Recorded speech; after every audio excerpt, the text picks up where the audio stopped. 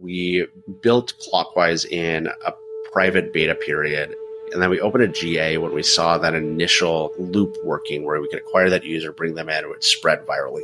We didn't put in any sort of monetization or payment mechanism at that point. Fast forward almost 2 years after that launch, we had been pushing out monetization. The initial version, in retrospect, was just wrong. When we turned on monetization, we were really good at capturing the large organizations that already scaled, and we didn't pay attention to new organizations that we were acquiring with paywalls. My name is Matt Martin. I am the co-founder and CEO of Clockwise. This is Code Story, a podcast bringing you interviews with tech visionaries. Like 6 months moonlighting. There's nothing at the back end. Who share what it takes to change an industry. I don't exactly know what to do took next. many goes to get right. Who built the teams that have their back. The company is its people. The teams help each other achieve. I was proud of our team. Keeping scalability top of mind. All that infrastructure was Yes, we've been fighting it as we grow. Total waste of time. The stories you don't read in the headlines. It's not an easy thing to achieve, mind Took it you. off the shelf and dusted it off and tried it again. To ride the ups and downs of the startup life. You need to really want it. Not just about technology. All this and more on Code Story. I'm your host, Noah Lappart, and today how Matt Martin built the platform that optimizes your time using AI and your team's calendar. This episode is supported by Terso. Terso is the open-source edge database from the creators of libSQL. Do you put your edge computing close to your users? You should put your data there too. Terso makes this easy utilizing the developer experience of SQLite. Access a free starter plan at terso.tech/codestory. Terso, welcome to the data edge. This episode is brought to you by our friends at MemberStack. MemberStack is the fastest way for you to launch a beautiful Webflow MVP with robust authentication and smooth payments integration. Join companies like Slack and American Airlines in serving millions of members every single day. Get started for free by visiting memberstack.com/codestory. Matt Martin has always been a computer nerd, even way back in elementary school, learning to use a Mac and HyperCard. In middle school, he discovered the internet and programming in HTML, and he was hooked. That said, he didn't grow up around tech folks and eventually got into public policy and went to law school. After being a litigator for a while, he decided to ditch the law industry, move to the Bay Area, and get into tech. Outside of tech, he's married with 2.5-year-old twin girls. They live in downtown San Francisco, and they love to go on bike rides together. Matt considers himself a productivity nerd and is always looking for ways to improve his workflow. At a prior role, he was focusing on individual optimization of schedules, and what he realized is that time is not an individual problem, but a team problem to be solved. This is the creation story of Clockwise. Clockwise today is a calendar automation tool that helps everybody from individuals, you can use it as a single user, to teams, to whole organizations, and it helps people get more time for their most important work. So we do this by connecting to your calendar, analyzing where there are inefficiencies, either, classic for an engineer, you have like a 2 p.m. meeting, it's chunking up your afternoon where previously you would have had a meaty focus time block. We'll help identify those and then we'll help you resolve them. We look at all the attendees and we'll move them to better times that optimize for your schedule. We optimize for things like making sure you have time for lunch, often overlooked, but very important. Making sure meetings are inside your working hours, even if you're across time zones, connecting your personal calendar, make sure things are blocked off, basically oriented at making sure that everybody has the best possible schedule for the priority work they have. The way that we got into this, I was working at a company called RelateIQ. It was building a smarter CRM. We were doing this by connecting to email to pull in insights about the deals you're working. I was sitting there as an engineering manager trying to help my team find more time for their work. A lot of people were bringing their work home with them. They were getting pulled in a lot of different directions. That's to say nothing of my schedule, especially post-acquisition where I was interfacing with a lot of cross-functional leads. It's just difficult to find that time to do the work that you're hired to do. I started by working with them on, a lot of individually centered elements. How are you using your time? How are you prioritizing your tasks? What I started to see was time has become, inside of every modern organization, a shared asset. Everybody's asking me of my time in a myriad of different ways. The most obvious is through asking me to a meeting, but even through pings on Slack, through comments in docs, through just conversations in the hallway. People are asking me of my time, and the way that we use that together, that's the problem that I really wanted to solve. We seek to connect to calendar and eventually other tool sets to understand what is the shared space that you're working with other people in. What are the meetings? How are those organized? What do other people's schedules look like? And how can we optimize for everyone to make sure that they have the best time available? So let's dive into the MVP, and maybe it's around, the early idea with the defrag. Maybe you're going to settle into that and wrap some bones around it. But let's dive into that MVP. How long did it take you to build, and what sort of tools did you use to bring it to life? So Clockwise has an interesting initial problem that comes from that insight around personal versus shared time. And the problem is that for us to be able to improve your schedule, we really need to get wider adoption inside the organization so that we can look at everybody's schedule and help to optimize at that shared space level, to help to look across all those schedules, all those unstated preferences, and be able to find the best time for everyone. But people interface with their time as theirs. They don't want somebody to come in top down and say, hey, we're going to reorganize your schedule for you because we know better. In the early days, we were really trying to understand, do we try to go in and sell this directly to an organization, or do we go after more of a product-led growth approach where it's probably freemium, where you acquire each user individually, they bring it into an organization? We focus on that PLG approach because we need to acquire and educate those users one by one, make them comfortable with the tool. And I start there because that was a lot of the exploration in the early days and getting the MVP. How do we deliver this thing? The underlying technological space is interesting as well, but was a little bit more of a defined problem space. So our tech stack, we use Java for services. They're not quite microservices, but we do have quite a few services that run everything from auth to crawling, etc. Those are then bundled together in a Node web server TypeScript that then serves those to the clients. And the clients today are Slack, a Chrome extension, our web app, and those are all built in TypeScript with React. We have been moving from Relay over to Apollo for the front-end query system because that web server is a GraphQL server. So let's stick on that MVP for a second. And it's going to be, my question's going to be around decisions and trade-offs and how you went about approaching that MVP. It could be, technical decisions, yes, and service design. I hear all of those things. Could be, accepting technical debt or limiting what you're going to build. So talk to me about some of those decisions and trade-offs you had to make in a little more detail and how you coped with those decisions. One of the biggest decisions that we made in getting to the MVP was to ship Clockwise as a Chrome extension. And I'm actually a front-end engineer, and I love building fantastic product. I love building UIs. I love building great user experiences. And it pained me. It pained me to reduce Clockwise into a Chrome extension. It feels minimizing. It is minimizing in a lot of ways in that it limits the screen real estate because we kind of ship it in a sidebar alongside. But strategically, it was really critical to gain that adoption because we didn't want to create a calendar.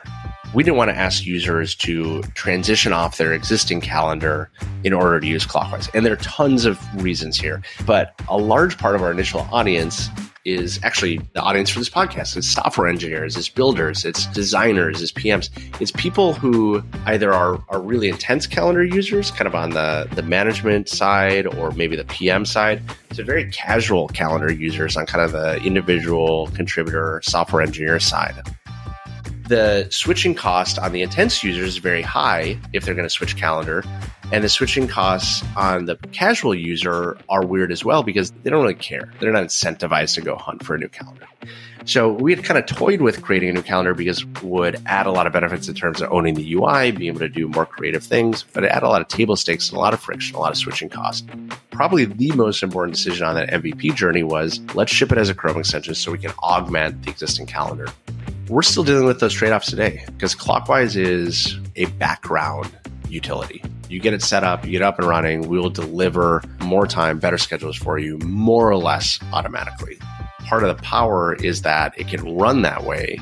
You can set it and kind of forget it. But the disadvantage is pretty obvious as well, which is you can forget it and we don't get an opportunity to interact with you. So we're still living in many ways with that early MVP choice. And I think it's the right choice strategically. It gets us the right to get in hundreds of thousands of people's calendar. But we also need to think creatively on an ongoing basis about how do we pull users back to into the experience? How do we regain their attention? How do we regain their interaction? This episode is encrypted by CipherStash. Data breaches are becoming a fact of life. Know why? One of the reasons is because developers lack the right tooling to get the job done, i.e. encryption at rest tools are complex and inadequate. The solution? Encryption in use with CipherStash. CipherStash uses searchable encryption in use technology, providing continuous and universal protection for sensitive data. With CipherStash, you can turn your existing database into a vault, utilizing zero-trust key management, SQL native, and with no code. Though encryption is complicated, CipherStash is easy to use. The tool fully supports SQL via a drop-in driver replacement, supporting the query types you know and love today.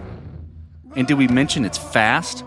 For queries over 100 million records, you can expect additional overhead of less than 1 millisecond. It's a no-brainer.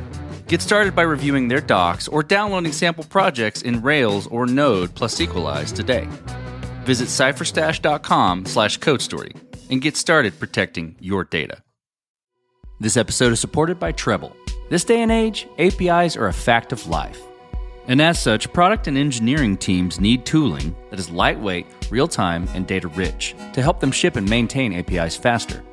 That's where Treble comes in. Treble is an all-in-one platform for the entire API lifecycle. The product offers world-class monitoring and observability, providing more than 40 data points for each request, enabling you to understand everything from performance to user behavior. Dashboards help connecting your entire team for lifecycle collaboration. Documentation is automatically generated, saving massive amounts of time for your development team with every new release. And setting up Treble? Super easy and fast. In 3 simple steps, you can be up and running with their platform. Their pricing is designed to support API teams of all sizes. So get started with Treble today and automate your API ops. Did I mention they have a free forever plan? Find out more by visiting treble.com/codestory. That's TRBLLE.com/codestory. Let's go forward. So you've got your MVP, it's working. How did you progress the product from there, and how did you mature it? And I think what I'm curious about is, to put it in a box a little bit, what I'm looking for is how you built your roadmap and how you went about deciding, okay, this is the next most important thing to build or to address with Clockwise. A lot of it does stem from that early realization that we have to be able to go in, win each user individually, that at least for the initial days while we're unknown, untrusted, we need to go and acquire that user individually. And so when we think about readying for the MVP, a lot of what we're looking at is, can we provide a single player experience that's compelling enough for a user to come in and adopt us? And given that they're adopting a Chrome extension that kind of lives in the background, get them to use us for a long enough period of time that we can start to spread to their coworkers and colleagues.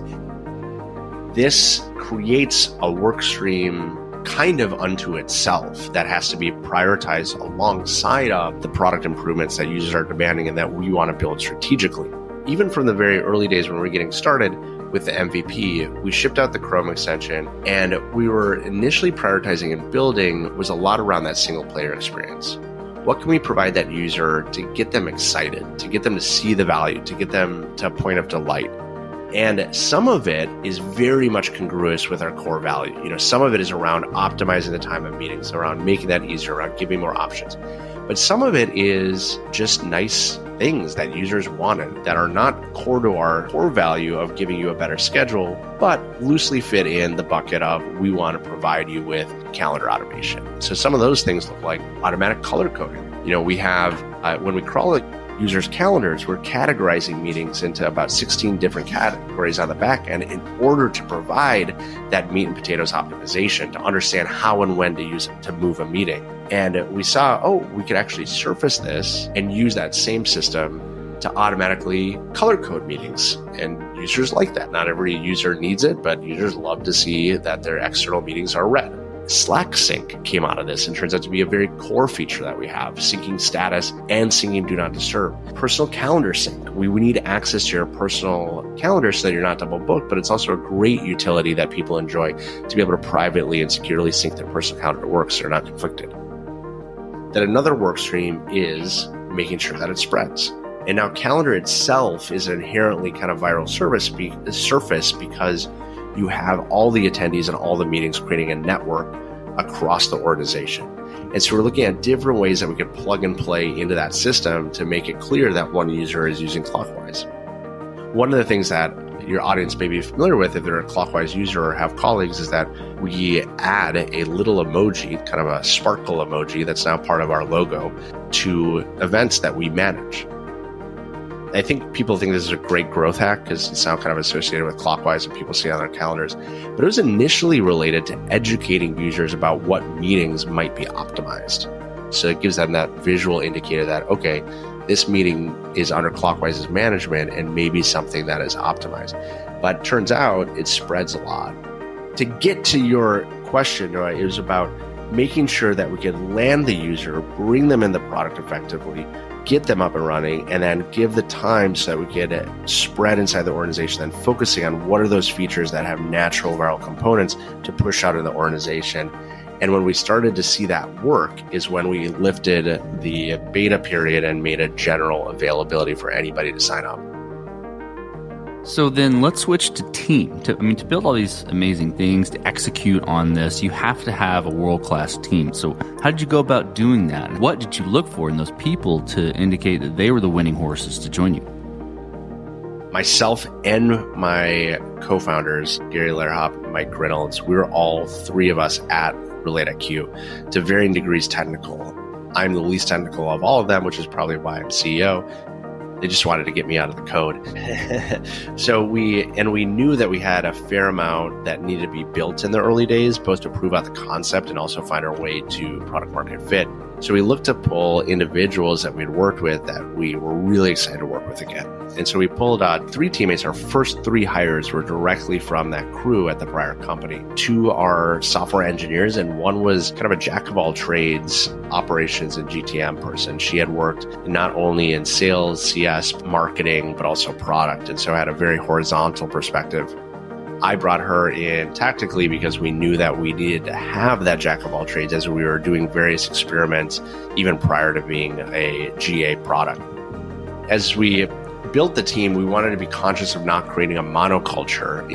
I do think it's best if you have the ability, and not everybody does, to pull from people that you've worked with in the past so that you know what you're bringing to the organization, so that they know what they're buying into, and that you can have that gelled high velocity team in the early days. But then we were conscious that we didn't want to just be a bunch of the same people that had worked together, and started to look beyond the walls of our prior employers to other areas. And there, we were successful in pulling people that had worked on prior calendar systems. There's a company called Timeful that had been acquired by Google, pulled an early engineer and designer out of that.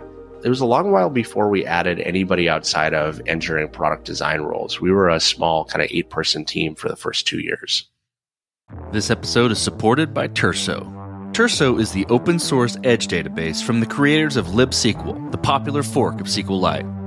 If you put your edge computing close to your users, like with Netlify or Vercel edge functions or Cloudflare workers, you should put your data there too, in order to maximize performance gains at the edge.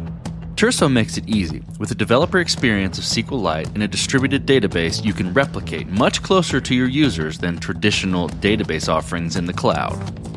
Terso's lightweight, easy to use, and free to get started.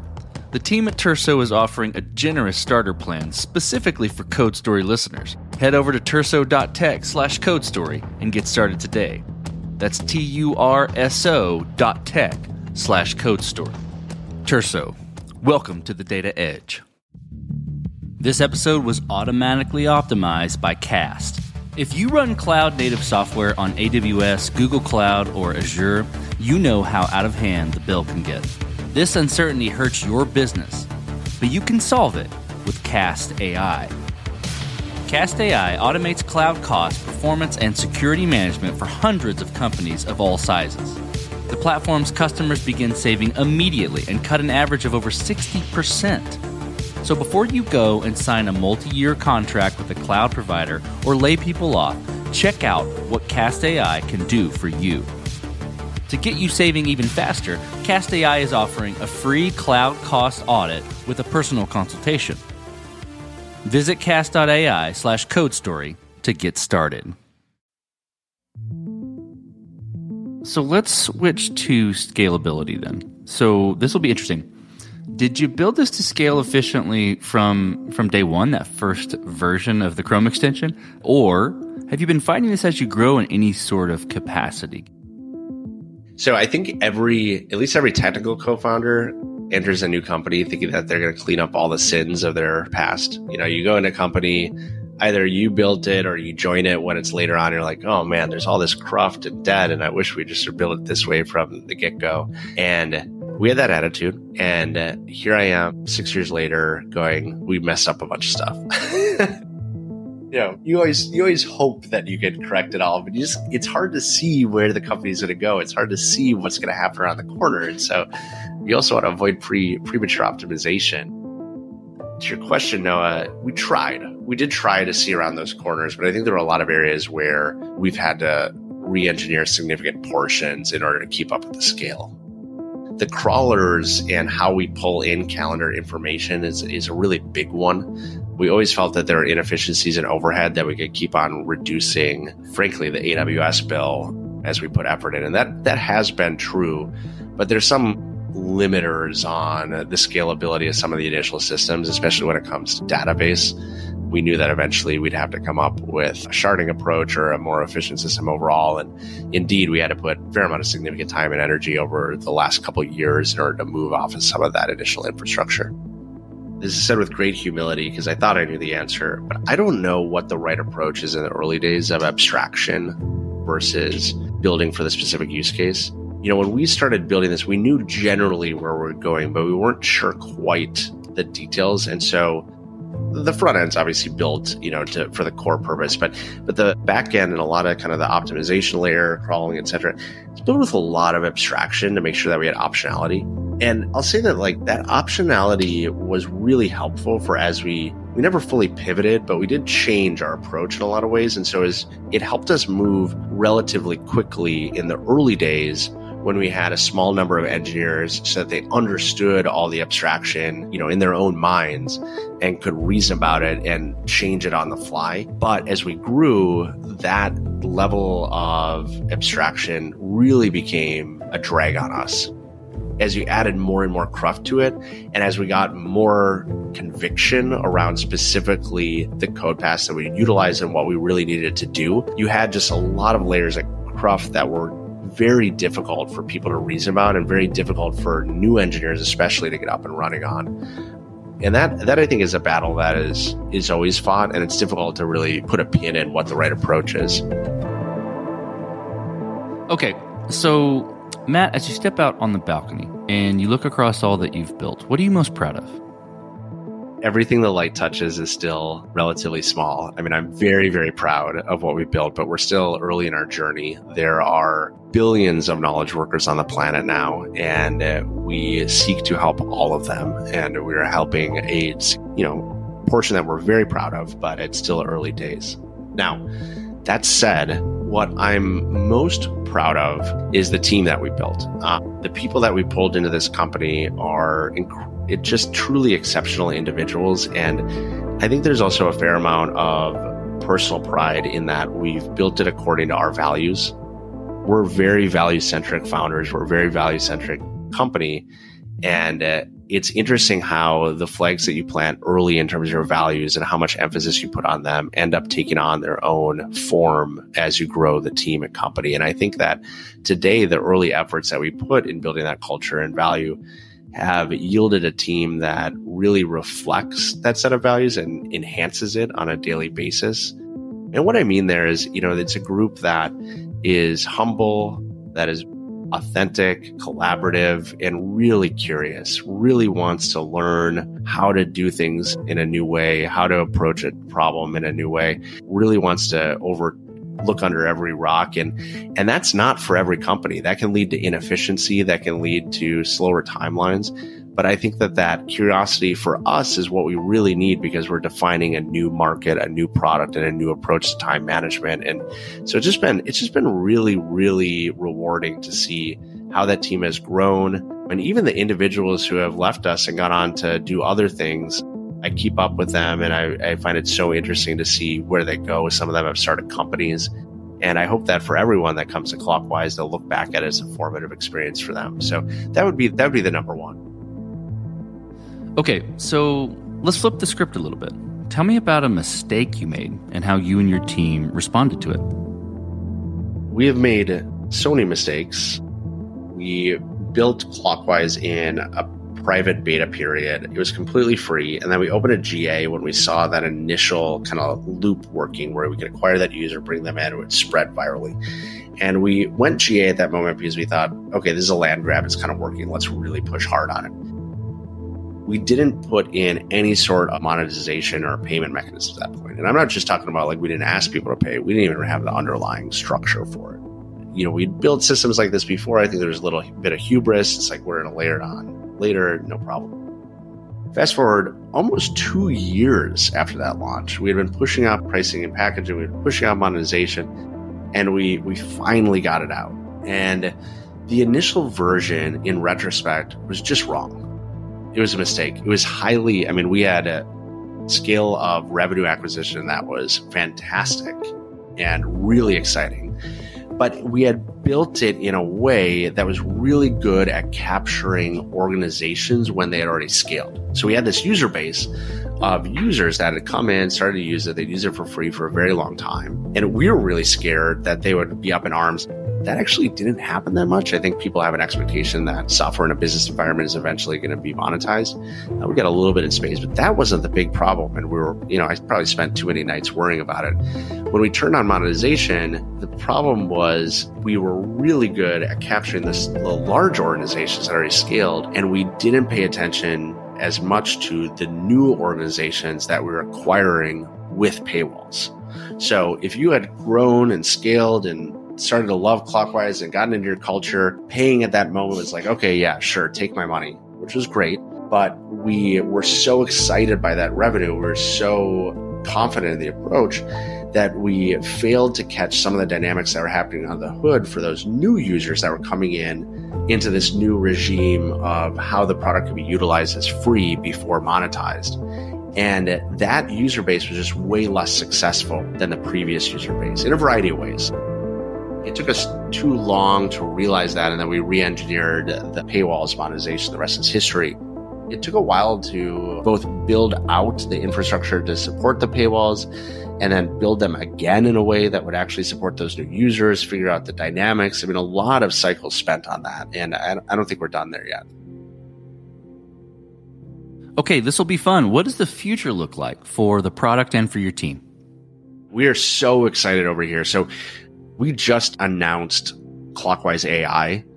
We announced it yesterday. And what Clockwise AI is it's really a rethinking of Clockwise overall. But for this initial release, we are adding the ability to talk directly to Clockwise in chat. And now, I don't think that chat is the be-all, end-all for calendar interface. You don't always want to chat with your calendar. However, the breakthroughs in LLMs, and not just the NLP side of it, but also some of the generative side of it and the temporal reasoning in GPT-4, has allowed us to really unlock an experience that is closer to having a true virtual assistant. We always shied away at Clockwise from labeling ourselves an assistant because there's a whole batch of those back when we started the company in the mid-2000s, X.AI, Clara Labs, and no shade on those teams, wonderful teams, but it just was, the technology wasn't there and they were bad experiences. And so we didn't want to overpromise and underdeliver. But now I think the technology is there, and some of what we can do, both in terms of delivering a assistant for everybody in the organization, but also the complex level of scheduling tasks that we can handle if you just simply ask for them. It is truly exciting, and we're just at the start of the journey. So I think, and this is not, my answer here previously, I probably would have looked out to a 5-year, 10-year time horizon. I'm happy to do that. But I think just in the next year, we are going to see a evolution of Clockwise that will feel like a breakthrough. You will be able to quickly access anything related to your calendar or time management, be able to take action on it, be able to get proactive information about when things are broken, and be able to handle truly impossible scheduling tasks with ease. Things like, hey, it's 11 a.m. I just realized I need to meet with my VP of sales and my VP of marketing because this is an emergency. Those are two of the most busiest people inside the company. I previously would have had to spend a half hour with my EA finding the right time. Shoot it off to Clockwise, and we will figure out the conflicts, figure out what needs to happen, figure out how to move the meetings, figure out who to send a message to and make it happen. And the future right now is just incredibly exciting, partially because the unlock of these LLMs is being able to easily converse in human terms instead of fiddling with a bunch of knobs, dials, UI, and other abstractions that add a lot of cognitive overhead. Matt, let's switch to you. Who influences the way that you work? Name a person or many persons or something you look up to and why. I've been fortunate to know a lot of great folks, both in the tech community, but also outside of it. One of the people that really influences me is a guy named Steve Laughlin, and he is an investor now at Excel, but he was the CEO of RelateIQ.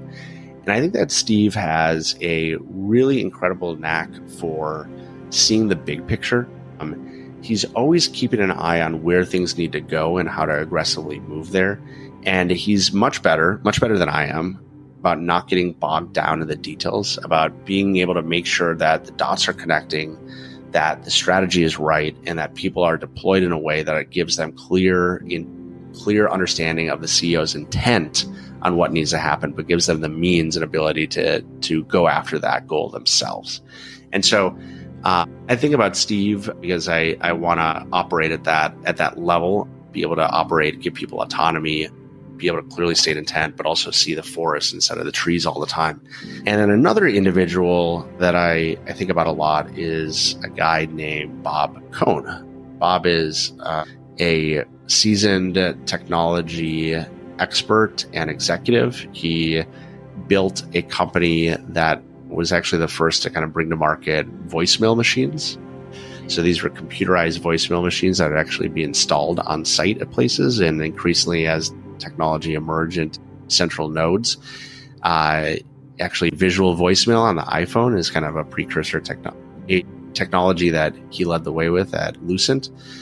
But Bob he is a engineer by background, but he is a CEO by expertise, and he knows how to run a company, everything from the early days up to 2,000, 5,000, 10,000 people.